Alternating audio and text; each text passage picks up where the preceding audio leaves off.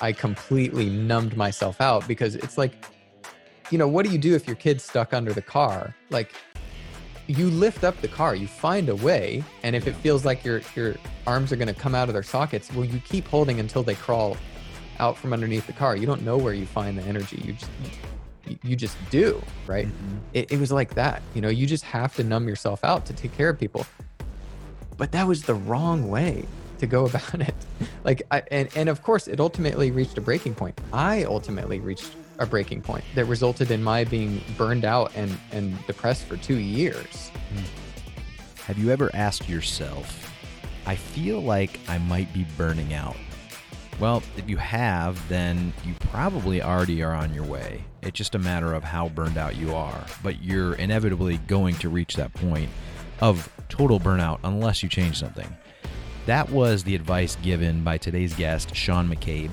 Most might know him by his online name, Sean Wes. He's a guy that I've followed for quite a few years, and very prolific entrepreneur online, very inspiring creator in a lot of the work that he does. But he shares a lot of good wisdom around the topic of burnout, which has come up a lot in conversations I've had with fellow entrepreneurs.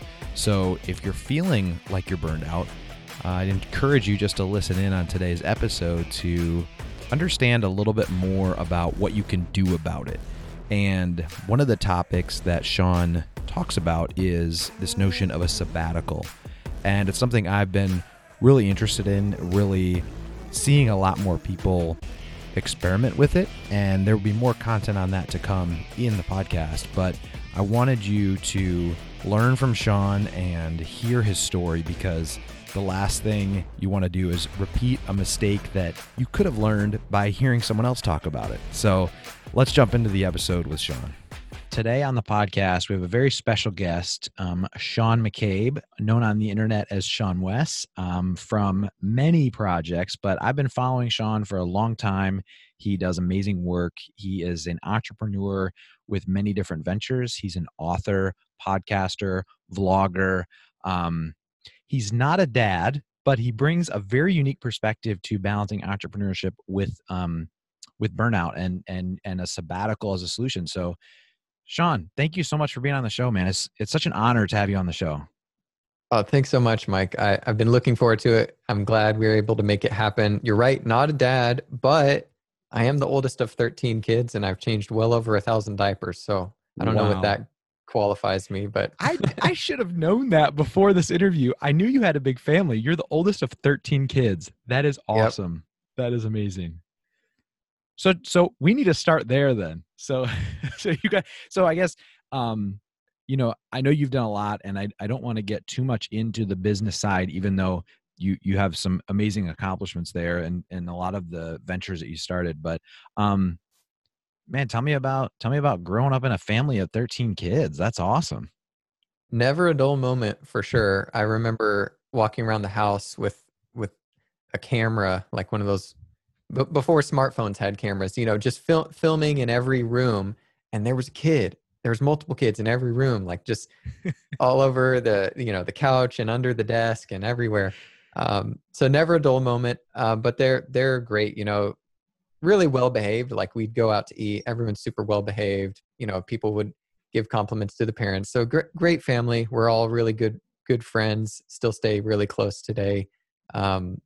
Yeah, it's holidays are a blast, and it's starting to grow exponentially as like kids have kids, and but for now we can meet in one house for the holidays. That is awesome.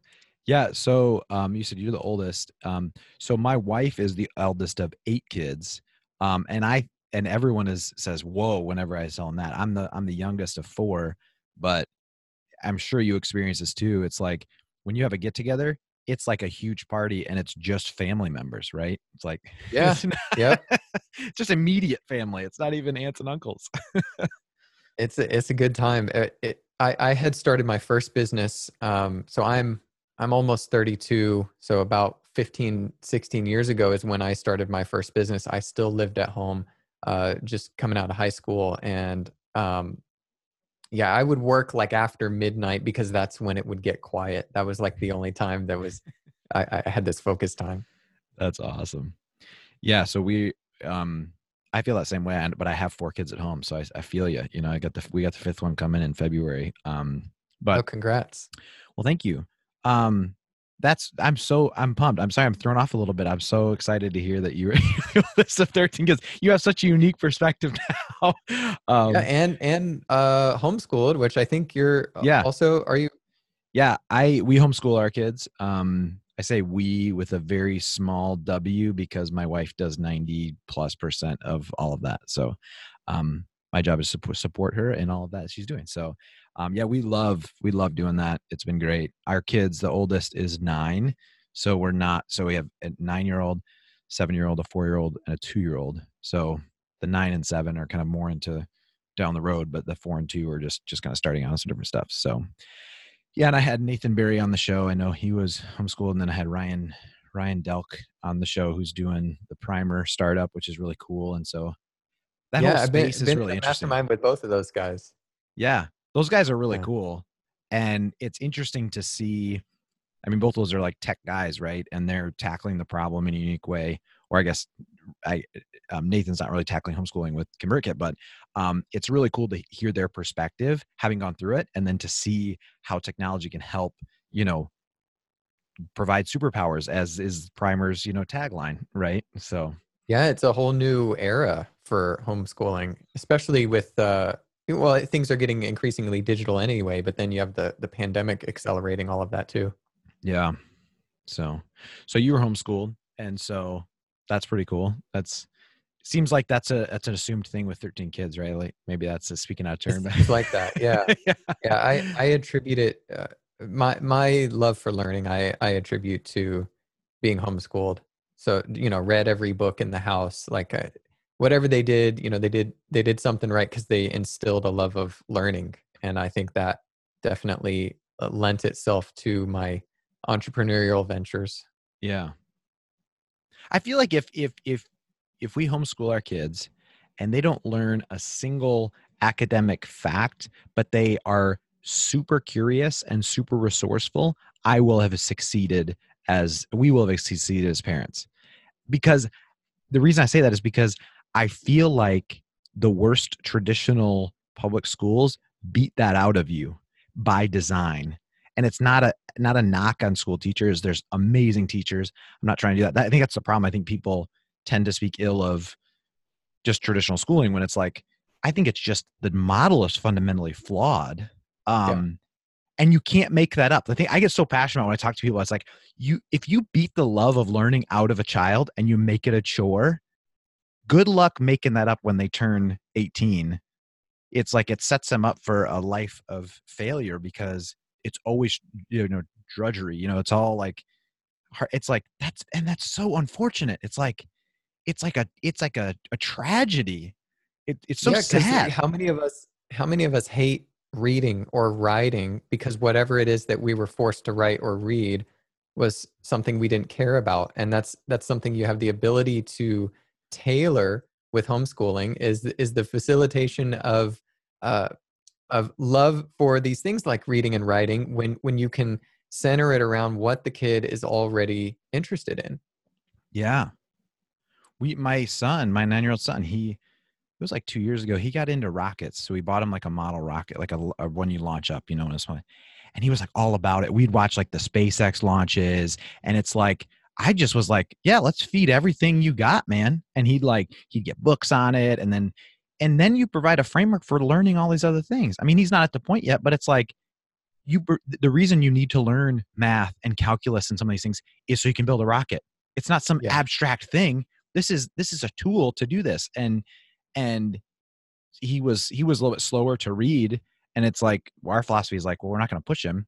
And sure enough, once he got it, he got this book called Hatchet, which I don't know if you ever read that as a kid. It's like, it's like a kid that the plane goes down in the middle of the wilderness. He has to survive with his hatchet, and he's like all about it, because we went camping one time. He's like, oh, I got this hatchet, and it's like he's reading it and he's like soaking it up, and it's like I didn't say, oh, this month you have to read 4 books. It's just him chasing his interest, and it seems so simple, but you can't do that in a huge mass like instructional model, right? You can't. anyways. Yeah, because what you're doing is you're answering the implicit "why should I care" question. Mm-hmm. Yeah. And there's Okay, not. So much time is a disproportionate amount of time is spent on rote memorization, which is virtually useless. Because like I just was telling my team earlier today, and on another interview earlier in the week, I do not try to remember anything. I never try to remember anything, not a single thing. Something I want to tell my wife, I throw it on a list. Something I want to do in my business, I throw it on my list. An email I need to reply to, I throw it on a list. I don't try to remember anything at all. I keep my mind completely clear and use computers Mm-hmm. to capture ideas and write things down and remember things for me. And if I ever need information, I can search for it either in my own documents or my own database of information, or on the internet, or I just ask the device in my pocket or attached to my wrist what the answer to something is, and it tells me, so I don't have to use my brain for storage, just accumulating all of this stuff like a storage unit. I can use it for processing power. I can think about things. I can think through things that I care about. And so much time is spent forcing kids to remember things they can search for. Mm. The thought that just struck me with that is your barometer for how smart you are or where you're at, if you're taught in that way, or you're taught to value memorization, is how many things you remember. I was never good at remembering things, and I always felt like I should remember all these things, and that was a detriment to my confidence, right? As opposed to you twist it and say, no, your brain is for these processing things, to think about these things, to solve these problems. You shouldn't have to worry about those things, because even the things that are naturally you should remember or you use often, you typically remember anyways, even if you're not forced to. Like, I was an engineer. I went to school to be an engineer. It's like, instead of sitting down and memorizing all these formulas, you just use them a lot. So you just kind of recall them, right?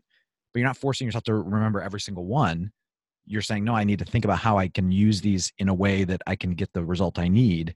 So you're not That's putting how yourself programming worth in it. is Yeah. as well. It's like Yeah. you don't have to remember every single function and syntax, because you can just look it up. And of course, you do remember the things you use on a frequent basis, but you don't have to. It's more important that you learn how to think, that you learn how to solve problems, and that happens when we simply uh, enable kids to work on things they're already passionate about. It just happens naturally. But when you say you need to learn how to think, like, how's that going to be on the test? How is that going to be on the test? How am I going to be tested on this how to think thing that you speak of, Sean? Like, what's Mhm. actually going to be on the test? Like, that's the mentality that we're taught. Yeah, It's like, that's yeah. crazy. Because we care, we teach people to care more about having the right answers instead of asking the right questions. Mm-hmm.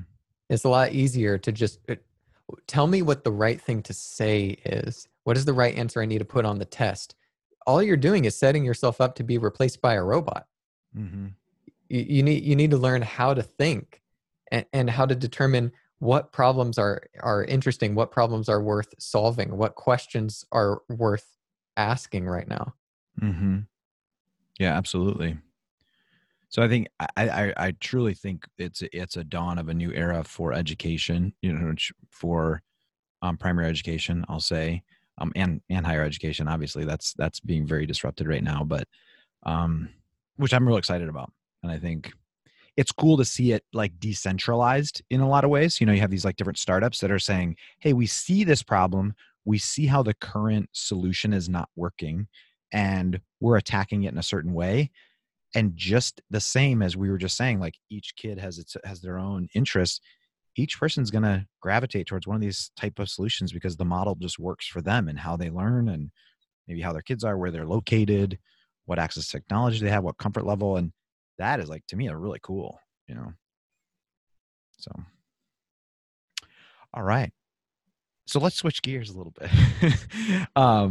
So tell me about your business journey a little bit. Give us a high level overview, because I know that where I first heard of you was in your Learn Lettering course, and I don't remember how I came across it exactly. This was, got to be 5 years ago. I don't know when you launched that, but I was Yeah, like, would oh, have this been guy, Sean 6. West, like he's cool. And then I think I downloaded like a free thing, and I obviously didn't buy the whole thing because I wasn't going to go into that. But then I started following your podcast and just got really into all the stuff you were doing. So to give us the background a little bit there.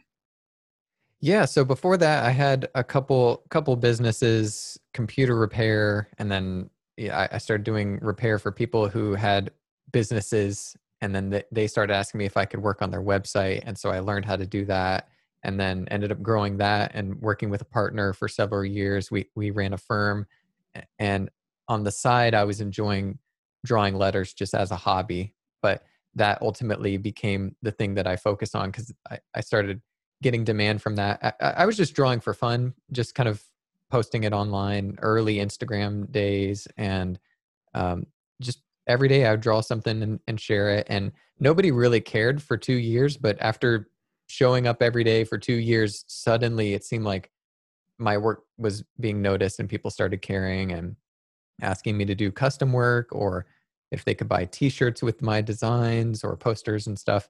And so that eventually became the full thing, and that's what I focused on. And then people wanted to learn how to do what I was doing, and how do I make a living as a hand lettering artist. And so I put out my first course on that, Learn Lettering, as you mentioned. And in that, I kind of found that as much as I enjoyed the art, I liked teaching the business side of art and helping people figure out how could they do something they enjoyed doing for a living. So just sharing everything that I was learning, started the podcast, Sean West podcast, just sharing what I was learning as I went, and people were getting a lot out of that. And I felt so much fulfillment from that, helping people get unstuck with their creative passions and how to make money from that, start a business on their own, that I just leaned into that completely. And so now where I'm at now is like more of a focus of helping people figure out how to take the thing that they actually enjoy doing and make money from it in a way that is sustainable. From how do I price my work to how could I sell products or teach what I know, just deconstructing that for people, making it simpler. And then most recently, starting an agency for people. So beyond just telling people how to do the work, I get people asking me, hey, can you do the work for me? And so we started this agency that helps people take their long form videos and turns it into these shorter clips for social media. So that's kind of where we're at today, is focusing on that. We call it the Daily Content Machine. Yeah. No, when I saw the Daily Content Machine, I was one of the things that like flashed through my mind is there's these services that I've heard about that will help nonfiction authors write a book. And the way that I understand them is there's like this download of information and it's through the course of maybe some video calls or some long form conversations. And they're basically like sucking the knowledge out of them to then turn it into a book. But then that's kind of what you're doing to some degree. It's like, at least this is my interpretation. Correct me if I'm wrong, because it's like, okay, Sean, I know this skill.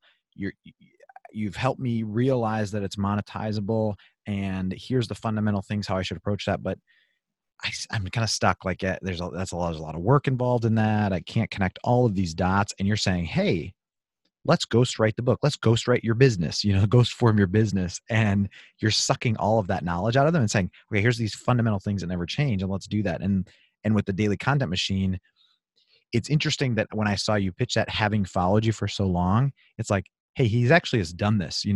It's not just a theoretical thing. Hey, this could work, which most marketing things are kind of like, or marketing firms that aren't really proven are kind of like that. Well, we should just spice this up. You need to do content marketing. It's like, no, this is like a coordinated approach specifically for individual creators because that's what you were.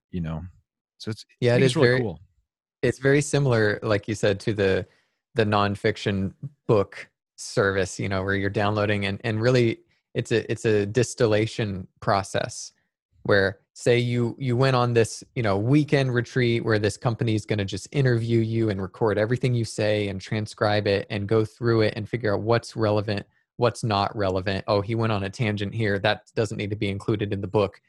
Those are the kind of things they're thinking through. Similarly, with the Daily Content Machine, we're taking your long form content and we're transcribing everything you say and we're scrubbing through it using like my proprietary methods. I've just turned the way I've done everything myself into processes and trained people on how to do it. What is a clippable moment? What is something that would work? This 2-minute segment right here.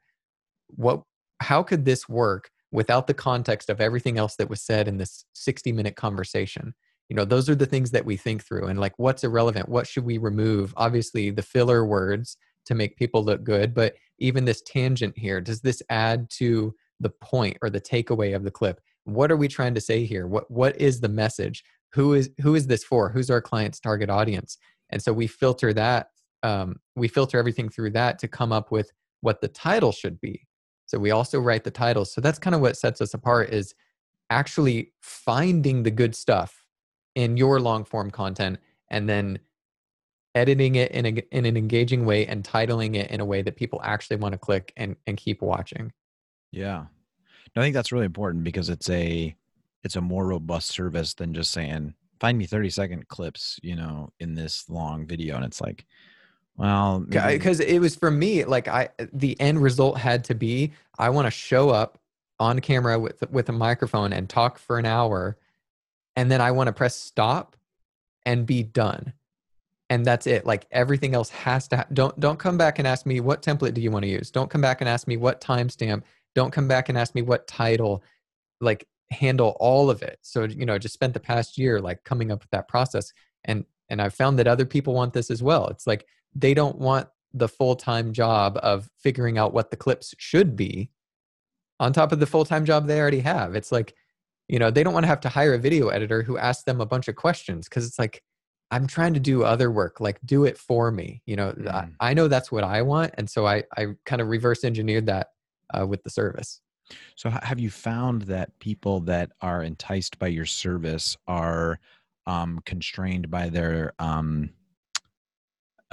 desire for detail or hyper manicness of it has to be perfect? their perfectionism? Not our clients. And just to be frank, because by the time you get to this level, you understand that's the wrong way to think. And I know I say that having been someone who was stuck at that point for years, like, as someone who is an artist at heart, who is creative, who has an eye for design, and like, who has written a lot of words and edited, and like, I want to be involved because I feel like if I am, it will be better, and no one's going to do it as well as me because they don't care as much as I do. And that is what I call superhero syndrome, and that's what holds people back for so long. And it's a glass ceiling you have to break through. It's something you have to learn and level up with. But once you do, it's total freedom when you realize the 20 things you do that you think, oh, I have to do all of these because no one's going to care as much. Well, if you delegate them to different people, and this person has 2 or 3 of the things, and this person has 1, and this person has the other, eventually, because they only have 2 things to focus on instead of your 20, they'll not only do it as well as you, but they'll surpass you because it was their focus. So yeah, the people who are at the level of wanting to hire a service like ours, that's how they're thinking. And if they're not thinking that way, I don't take them on as a client. Yeah. So they've already surpassed that. They've gotten over that hump to some degree. Yeah. Yeah. I definitely, I see that point 110%. I think what I was also curious about is the differentiation of the value you provide beyond just a very simplistic video editing service or something, right? Like, there's that nuance, the attention to detail, contextual knowledge of, what makes a valuable content and all of that, like all that experience you're leveraging that people see, but that could have been the hurdle from that. They need someone like you, and they don't want to just hand it off to some person on like Fiverr or something to like just chop it up, because they're like, this guy doesn't really know what I'm trying to achieve. But you offer just that added value. That is a challenge for me, is the differentiation. Because just at face value, because you want to simplify yourself to the point where you're memorable, right? We take your long form content, we turn it into short clips for social media. That's a nice sentence that gets someone's attention, but there's more to it. So like, I've kind of distilled it down to a little bit of a longer sentence that kind of does it succinctly. So it is, We find the best moments from your long form videos and turn them into short clips. Then we write engaging titles and add flawless captions. That does a little bit better of a job in saying like, we find the best moments, but I do have to go out of my way to really emphasize like, this is what makes us different. Nobody else is doing this part. They're just saying, all right, tell us where you want to trim and we'll trim the in and the out point. Yeah. And it's like, no, the end result has to be that you show up and record and press stop, and then magic comes out the other end. Like your job is done at that point. You guys are like, you're trying to get the sticky sound bites to get into your audience's head.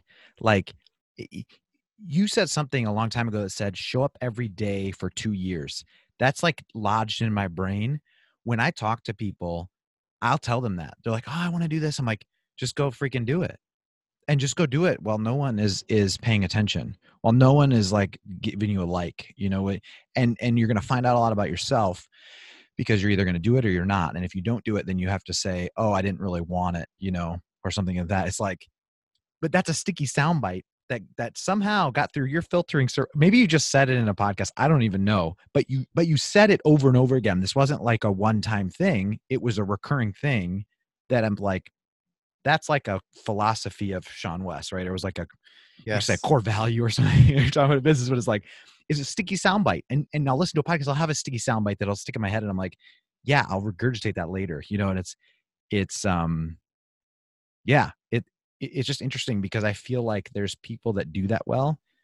You know, Jason Fried, right? The guy that, and David Heinemeier Hansson, those guys that founded Basecamp, and they write a lot and they're really prolific. And one of the things that they said is, if you have an important message to say, you be prepared to say it over and over and over again. And they said something else about, you know, he said he doesn't record. I think Jason Fried said he doesn't record customer feedback because, or we don't have like a backlog, because if I hear enough customers saying it, it'll resurface. Yeah, it'll resurface like multiple times. And so it's like something like that. It's like being able to say it over and over again. It's like, that's in the ethos of like Sean West. So anything you put out, it's like kind of always wrapping back to some of those core ideas, which is like super interesting.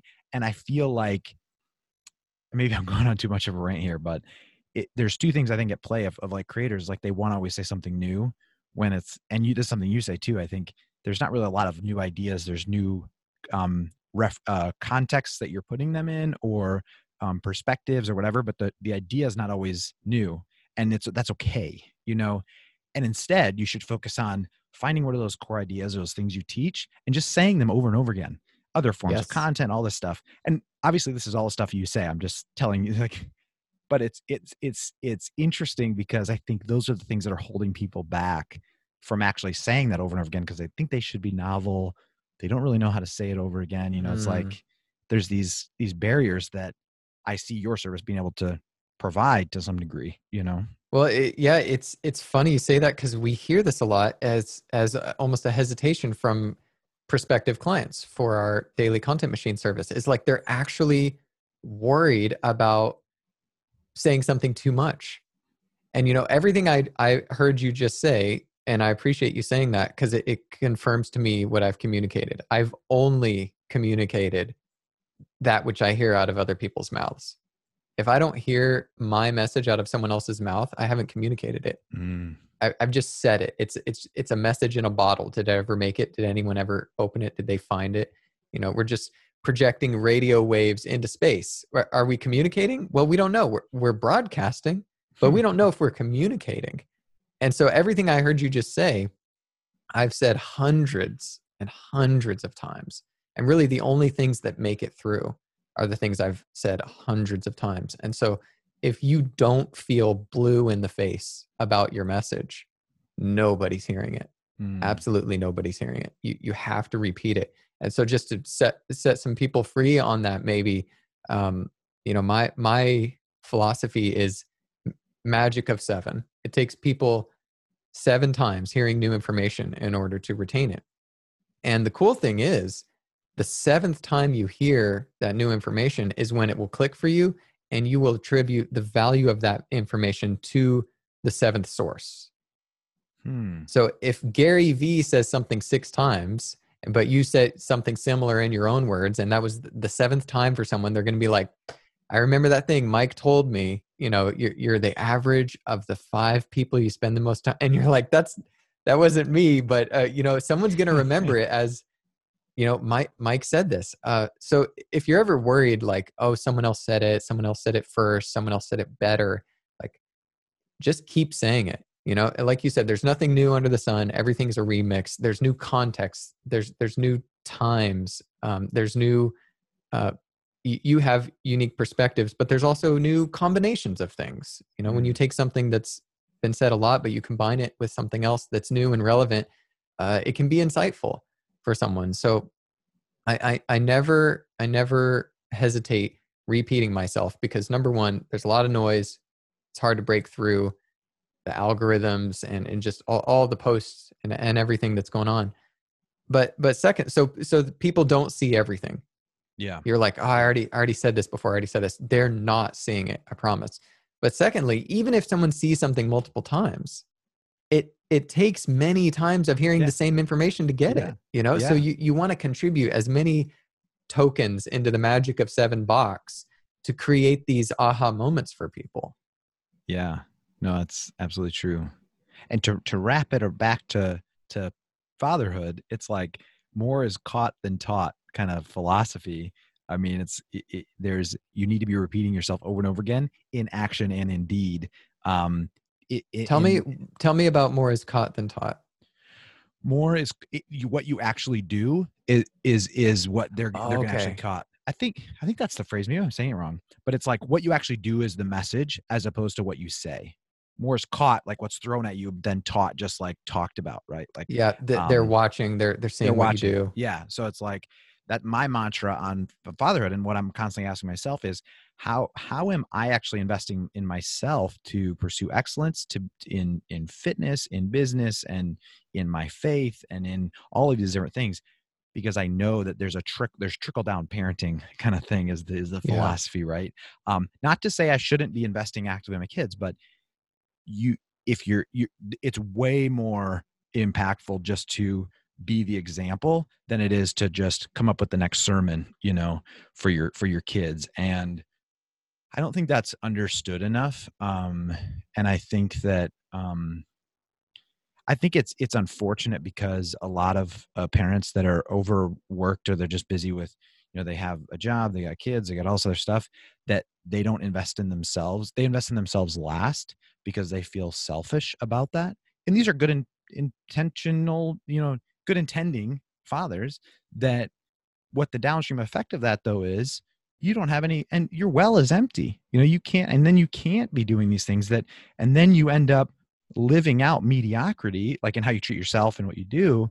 And that's what's caught, and that's just tragic. That's just unfortunate, but I think it's common. Even further is like potential resentment too, because when you're not putting yourself first in terms of taking care of yourself so you can take care of your family long term, and you're putting them first, but it, as we've said, not quite in the right way, you can build up this resentment in that you start to see your family as the thing that is getting in the way of you taking care of yourself, be that through, some kind of recuperation or downtime or recharging or whatever. You start to see your family as the obstacle to that, when really it's on you.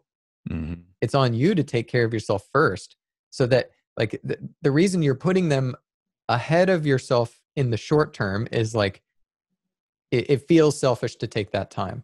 Mm-hmm. And it's, you can kind of hide behind like, well, look, I'm putting them first, I'm doing the right thing.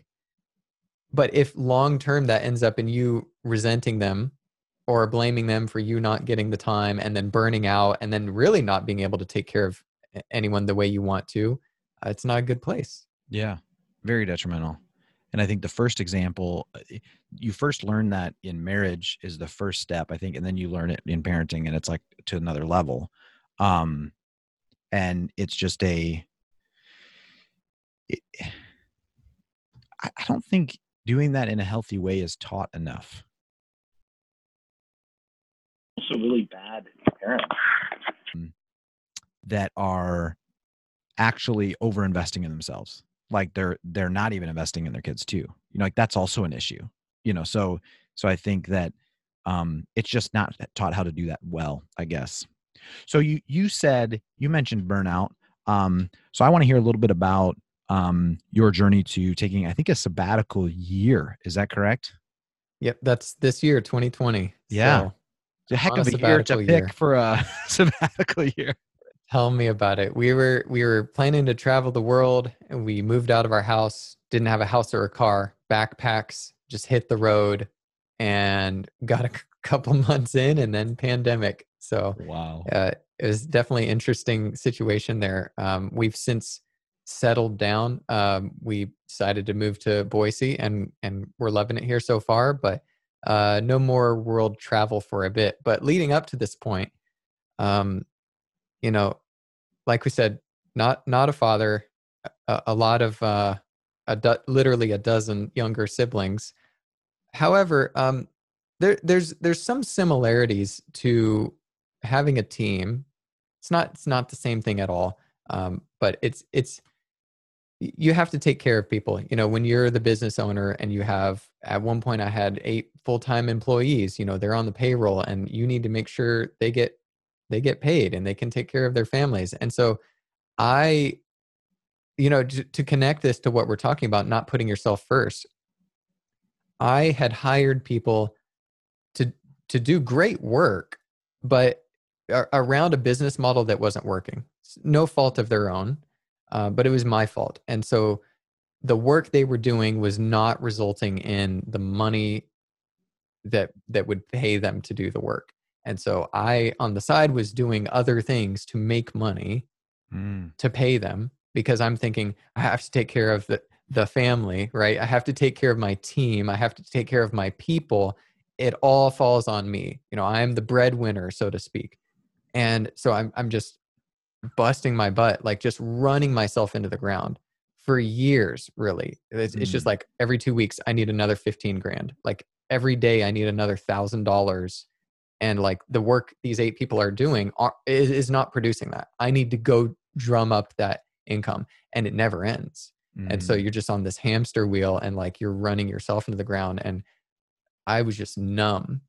Like I didn't feel the water in the shower, hitting me. It was just, I completely numbed myself out, because it's like, what do you do if your kid's stuck under the car? Like, you lift up the car, you find a way, and if it Yeah. feels like your arms are going to come out of their sockets, well, you keep holding until they crawl out from underneath the car. You don't know where you find the energy. You just do, right? Mm-hmm. It was like that. You just have to numb yourself out to take care of people. But that was the wrong way to go about it. Like, and of course, it ultimately reached a breaking point. I ultimately reached a breaking point that resulted in my being burned out and depressed for 2 years. Mm-hmm. And I'm still not 100%, like maybe 98% or something. Even now, 4 years later, like it takes a long time to recover from that. And I had to let everyone go. Yeah. The inevitable happened.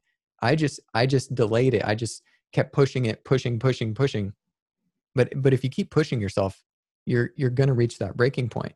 Now, I had done these 7th week sabbaticals because I recognized my workaholic tendencies some years ago. Like I was just working. I didn't have like good friend relationships. Everyone that I would have called a friend was on payroll, Yeah. and I was like, it's fine, it's everything's great, But like I was sitting at my desk all day. I wasn't even going outside. I wasn't exercising. I would skip meals. Like I was just working, because like who else is going to do the work and make sure people get paid? And it was bad. Yeah. And I, I don't know how to tell people how not worth it burnout is without them having to like experience it themselves, like to Yeah. realize how detrimental it is. But if you haven't experienced burnout where you just feel like you're done, there's nothing, you don't want to get out of bed, you just feel like you've got nothing in you, um, but you feel like you might be headed that way, the litmus test I have for you is, if you're asking the question, am I burned out? It's already happening. Like that is your warning sign. It's like, stop right there. If you're even asking the question, it's happening right now. Like, you're in the process of burning out. You've got to pull back. And I know it feels like you don't have the bandwidth to take care of yourself because everyone else is relying on you. But if you don't do it, if you don't take that time to reflect and recharge and rest and whatever you need to do, whatever that looks like, for me, I call it a sabbatical, but if you don't do that, burnout's in your future, and it's devastating. It can cause you to lose your passion, the thing that you've always loved your whole life. Like, you can actually lose it, and it never comes back. Maybe you find another passion, but like, you risk killing the one you have right now, and you're going to pay the price. You're going to pay the price of years of recovery. How do you I think that's really wise advice. If you even are asking yourself the question, you're on the road to it, or you're on the spectrum. How do you force yourself, or what does that even look like if you're not? And I understand your story was you got to that point, right? You reached the breaking point. But say that's a 10-step process, and I realize I'm on step like 3, 4, maybe 5. I'm not at 10 yet. What can you do? You talked about every 7th week or something sabbatical. And how do you even find, I feel like sometimes I've experienced this. I feel like I'm on that spectrum to some degree. And it's like, can I revise what I said? Because the way I like to put it is, if you're asking the question, am I burning out? You already are. Like, so it's not like you're beginning the process of eventually becoming burned out. Like, right now you're burned out, and it's only going to get worse. So see it as a light switch instead of a 10-step scale. If you're asking the question, the light switch has been flicked. So then what do you do? So then you're not at a crisis point where it's like, I don't even want to get out of bed. You're not like at a complete breaking point. You're like, okay, acknowledge this, step back, assess, or what is your recommendation on what's the next step there? Yeah, if you keep going in the same direction, that's in your future. So we don't want to do that. The solution I've found is you have to schedule the break, or it won't happen. And it has to be a recurring break. So if you're like me, where it's like you have 2 modes, on and off, it's like you're obsessed or you don't care, you're all in or you're nothing. And it's like, you don't know how to be what balanced or in between, or like what is slow down. It's like, I'm doing this or I'm not. If you can relate to that, the position I found myself in was like, I don't know how to slow down. I don't know how to take it easy, and so I had to have a break. Like, the thing that I am doing right now that I'm going all in on is a break. This is my entire focus, is a break. I'm taking off. So for myself, I decided to do something because I was really feeling that burnout. It's like, I need something more than just like a weekend getaway. And I had heard of this idea of a sabbatical in this academic sense of like taking a year off every 7th year. But I chose to find something in between, just to play on numbers, which is, 7 days in a week, 7 years. Like, what if I just took off a week every 7th week? So I would work 6 weeks and then take a sabbatical week. And I started doing that in 2014. And I've never looked back. It's because it's been such a game changer for me, to the point where like I've started to ask myself the question, like, how do I make sure my team is getting work done while I'm on my sabbatical? And then I realized, well, do I believe in this concept or not? This concept of like investing in deep rest and recharging so that we do better work when we're on. And I'm like, I do believe in it. And so I decided I'm going to pay my employees to take off every 7th week as a sabbatical. This is your job. Your job is to take the week off. And just know that like, people aren't robots.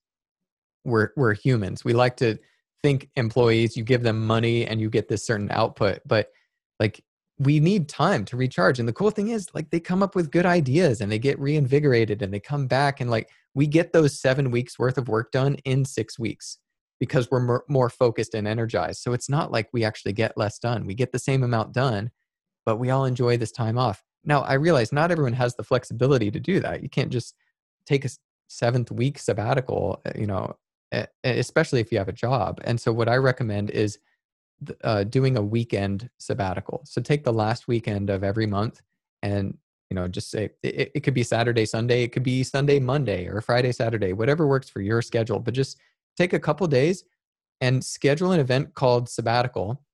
Have it span 2 days. It goes all day. You set it to busy so you don't book anything there. And you just set that time aside as space. And the thing that took me 2 years of sabbaticals to figure out, because I would take these sabbaticals and not feel rested and I wouldn't feel recharged, I figured out why. It's because I was treating it as free time instead of margin. And the difference is when you look at your calendar, like when you asked me if I could do this podcast interview, I look at my calendar and I find a spot that doesn't have anything on it, time that I am free, and I filled it up. That's what we do. We look at our calendar, we look at free time, and we fill it up. So you don't want this sabbatical, this weekend sabbatical, to be seen as free time. See it as margin. No, I have a thing scheduled. It's like if you're going to a conference. I'm going to be at this conference on this weekend. You schedule the conference and then you don't schedule anything else there, right? It's the same thing. And so instead of scheduling, because I would look forward in the calendar and be like, ooh, I got a sabbatical week coming up. So someone would say, you want to do a podcast interview? And be like, yeah, look at all this free time I got. I'll do that here. I'll do this there. And then I would get to this week that was supposed to be restful, and I'd have this list of obligations. And I found that it's obligations that zap your energy. It's not actually the thing you do. The thing you do is not in and of itself inherently work or play. There's nothing that is work about writing or drawing or programming. It's having to do the thing, because we've all had that time in the night or the weekend where we're making our own thing. You're writing a story you're excited about. You're drawing a picture you're enthusiastic about, or you're coding an app that you've always wanted that solves a problem for you. You're excited. It gives you energy. But if it's for a client, you have to draw this picture and you have to write this report by the deadline. It takes energy. So the only difference in terms of whether something gives you energy or takes it from you is whether you have to do it or you're choosing to do it. It's that obligation factor. So I came up with one rule for my sabbaticals, which is don't schedule anything. The goal being total freedom from obligation. Now, does that mean you go into the sabbatical and all you can do is stare at a white wall? No. It means when you get to this time, this margin you've set aside, you enter into a period of pure possibility. So you can say yes to anything you want in the moment, not for the future version of yourself. And so kind of fast forwarding here, I've applied the same, to the best of my ability, the same thinking to the sabbatical year, which is like trying to keep myself free from obligations. And so the way I've been able to do that on a scale as big as a year is by employing an idea I stole from Warren Buffett, which is this 24-hour rule.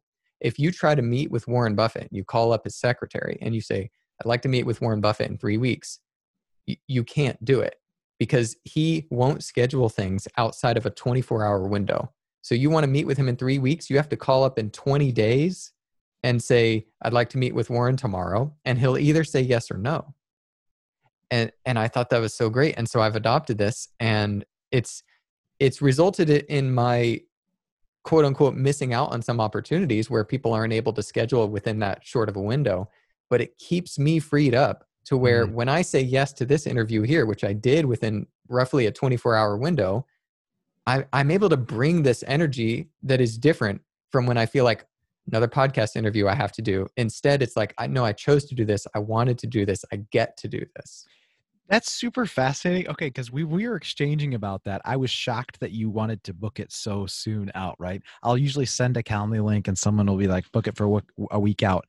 But the recency around the booking and being like excited and thinking about the guest is so different. It was so different that there's a quick booking. And I've had quick bookings before and it's the same thing, but it wasn't intentional, right? It would just happen to they picked the next day. So it's like, hey, reach out. Yeah. Want to do it. And it's like, oh yeah. And then here's the things I want to talk to Sean about, or, this is what I want to mention. They're all on the top of my head. It's not like then they go away and then I'm like, oh, I got to talk to Sean. Shoot. There's like 10 things I wanted to talk to him about. Yeah. I wrote them down somewhere and it's like an obligation. I might have a list somewhere, but I got to reference that. It's like, it's all top of mind and I'm genuinely excited about it because I don't really talk to anyone I'm not genuinely excited about talking about by rule. So that's super fascinating. You bring that up. I didn't even think about it from your perspective because obviously it's a benefit there too. That's really good. That's insightful. Because this is total. I mean, it's not like you're a client. It's like, oh, I have to talk to him. I have to sell this deal. It's like I'm genuine. There's already a genuine interest, but it's heightened because it's not delayed and it becomes an obligation. It's like, yeah, I definitely want to talk to him, but man, there's 5 other things I really need to do today that had popped up between the time when I scheduled that and now, so then it robs that actually the event of its joy because it's an obligation. Yep. So and that's it took me 2 years to figure it out because it's like I set aside this time that's a sabbatical for me so I can recharge. I get there and there's these things that I scheduled that past me thought future me would love to do. And it's like, well, I chose to do those things. So of course I should love them. And so you're like, I guess I got to do these and you do them and you come out and you're like, why do I not feel recharged? It took me 2 years to figure it out. I would just chalk that up to, I'd say I do chalk that up to, oh, I just don't know how to relax. That's the natural. Yeah. And I very much identify with how you are. It's like I'm either all on or I'm not. And it's like, I've been told I don't know how to relax or do nothing. Right. But that's then the message you give yourself or you say to yourself, I just don't know how to relax, that sort of thing. And that's interesting. Yeah. So just give your future self a gift. Trust the process, take what took me 2 years to learn and just, and enjoy it. Enjoy the fact that it is going to be recharging for you. It is going to be restful for you. Just trust the process though. Don't schedule anything. Go into that period of time, whether you want to take a week, you want to take a month, you want to take just a weekend, and just go into that time with nothing scheduled, pure possibility. And you can say yes to anything that hits you in the moment or say no. Because what you might, this is the most important thing I think is we don't realize how much we need rest until we give ourselves the opportunity to rest. Because we're just operating on a chronic low level burnout, most of us in society. And so we're just pushing, and trying to make it to the weekend. And okay, it's Monday, let's do this again. We're just pushing, but low level, there's that kind of chronic burnout. And we don't really know how much we actually need rest till we give ourselves the opportunity. So you get there to that week you scheduled a month from now, that's going to be your sabbatical break. And your whole body is just going to be like, oh my gosh, like, I just want to lay on the couch and watch a show or like, I just want to read a book or watch some videos or like, you just want to like do nothing. And it's going to feel unproductive and you'll probably feel guilty. It's hard to get that guilt-free free time unless you schedule it and you say, look, my job is to have no obligations. Like that's the point here. And then you kind of give yourself the freedom to unwind. Well, I'm even thinking about that in my own life. And it's like, sometimes my wife and I are like, oh, we don't have anything this coming weekend. And we're like, well, let's just relax. And even if it's like a mini sabbatical with us, apart from activities, even our family, sometimes our family will be like, hey, we need a weekend, but we're not often good at, sometimes we are, of actually capping it. So what you have is you have a Saturday. You're like, hey, we don't have any on a Saturday. And sometimes we'll get up and like, I love to have like an extended breakfast. Like we don't have anything to do. We just lounge around. We're not going to do the dishes for a while. It's like that to me is really actually relaxing, but we don't say, hey, we're going to do this for the whole day. Instead, it's like, oh, we got some time in the afternoon. Let's go run some errands or something. It's like, so there's kind of that looming of, okay, we should snap out of this as opposed to, no, this whole day. And we'll schedule that other stuff for Sunday, but Saturday is this. Yeah, it's deep. It's like the difference between 15-minute conversations you have and being an hour in on this recording we're doing right now. There's just a different level of depth that goes beneath the surface that you don't get unless you really give yourself, like, dedicate the whole day.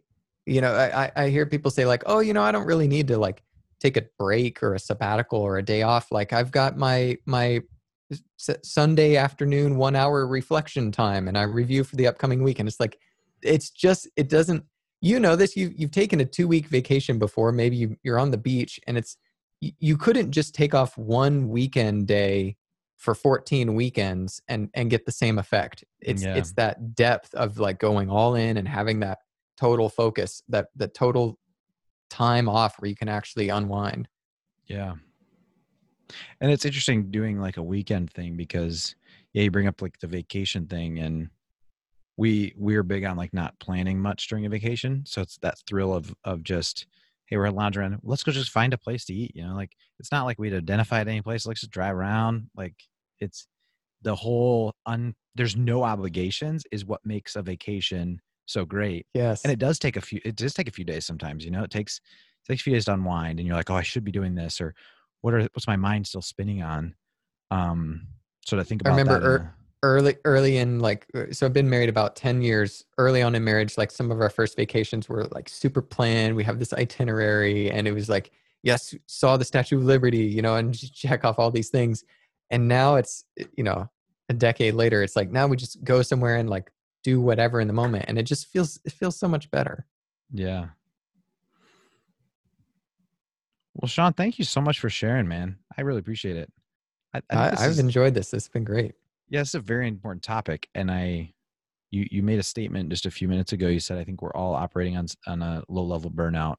And I'm glad you made the distinction around the light switch, because that it makes it more serious, right? You're not just like, I'm not quite there. Yeah, that's fine. I can get to 6. I know myself. I can get to an 8 and I'm good until I get to level 8. And it's like, no, you're already there. You need to get it back on track, which I think is an important topic. And it's also, how do you baby step it, which I think you outlined a plan for that, which is really, I think, beneficial. So. Well, if anyone wants more resources on that, sabbatical.blog, I've been writing stuff there, working on a book called Sabbatical to kind of help people. Like, it sounds so silly. It's like, just take a break, take it easy, just rest. But there's so much more to it. Speaking as a recovering workaholic, like, there is so much more to it. So I want to like break that down, make it easier, help people not waste years like I did trying to figure out how to avoid burnout and rest and being frustrated with that process. So sabbatical.blog is where I'm kind of documenting all of that to help people. Awesome. And we'll definitely link that in the show notes. And I think you might see it that way, but it's like, I think it's deep. It's not just taking a break. It's like, there's so much to unpack there that it's like, I think it's a message that needs to be broadcast from the hilltops. So yeah, if we can like add one more little thing to it, it's two sides of the coin to the sabbatical idea. One is preventing burnout, which is super important, but the other is unlocking your best ideas, your most creative ideas. When you're just pushing, going, you never see the forest for the trees. You just aren't able, like, I wholeheartedly believe that your very best ideas are currently locked up and inaccessible to you. I'm talking about the type of ideas that would make you a lot of money, the type of ideas that would, go towards your legacy, the things you would be remembered for, the type of things that would be good for your family. Those things are locked up as you continue to push, and you don't get to unlock them until you take a step back. And so that's the other part of sabbaticals, which is like, and both are equally hard to explain to people until you've experienced it. It's like, trust me, you really don't want burnout. And it's like, yeah, well, what's the big deal? It's like, I'll just bounce back. And it's like, no, you won't. And I don't know how to get you to realize how serious it is and how many years you're going to lose if you do burn out. Mm-hmm. That's a hard thing to sell. Similarly, it's hard to sell the best ideas of your lifetime and what you'll be remembered for that contribute to your legacy that are currently locked up, that you could access if you take the step back in the form of a break or a sabbatical.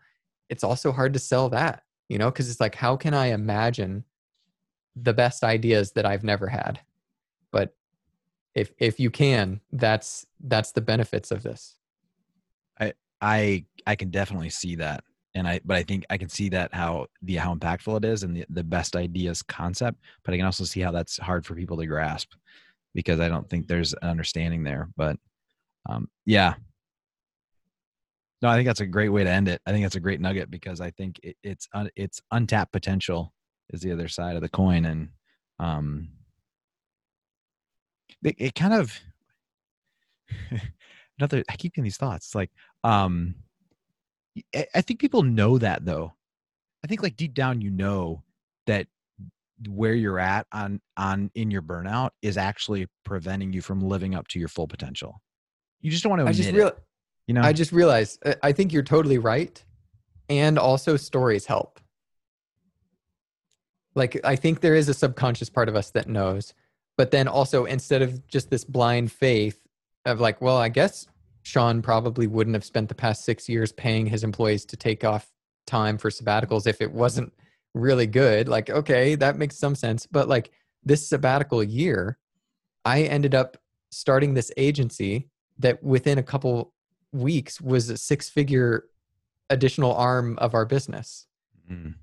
That would have never happened was I not on sabbatical. And like I had the bandwidth to think about and conceptualize and work on these ideas. And it's completely transformed the way I see my business and the way I want to operate when I come back from the sabbatical, because being on sabbatical while I've started this new business essentially has forced me to, like I tell my team, everything has to run without me. You can send me a message, you can send me an email, but you have to expect that I won't reply because I'm on sabbatical. Like being on sabbatical doesn't mean I can't work on a work project. It's just that I have to be able to choose that and not have it be like, Sean, we need this from you. Sean, we need this from you. Because now we're back in obligation land. Yeah. I'm back in work mode and it's taking energy from me. But instead I get to work on the business instead of in it. So whenever I feel like, hey, let's come up with this new thing and work on processes and like it's like a fun game for me, but it ensures this is an asset. Because all along for the past 15 years, I was making jobs for myself with my logo and thinking that it was a business. It wasn't a business because it doesn't run without me. Yeah. So if it requires me, it's a job, and so being on sabbatical gave me the ideas, gave me the bandwidth to think about and come up with these things and forced me to build it in such a way that it runs without me so that it can actually be an asset, to the point where when I come back from this sabbatical year in a couple months, I basically don't want to run my business any differently from that ever. It's like I've learned from that I need to create things, build things that run without me. Yeah. Yeah. Jobs with my logo. I like that phrase. Well, thanks, Sean. Thanks for being on, man. And thank you for sharing from your heart and just being honest and bringing a lot of value. I really appreciate our conversation. Well, thanks so much for having me. I had a lot of fun. This was good. So sabbatical.blog, also at Sean West on Twitter, but we'll link all that in the show notes so people can find you. So thank you. Thanks again, Mike. Thank you for listening, and thank you for making an investment in being a great dad and investing in your family. This show is proudly made possible and supported by Waypoint. Waypoint helps guide managers on their journey through leadership. You can learn more at waypointhq.com. And as always, if you have a suggestion for the show or a guest or feedback, please don't hesitate to email me, mike@twocentdad.com. And if you want to make sure you never miss any great content, then you got to get on the email list. And you can do that on the website, twocentdad.com. Until next time, I'm your host, Mike Sudik.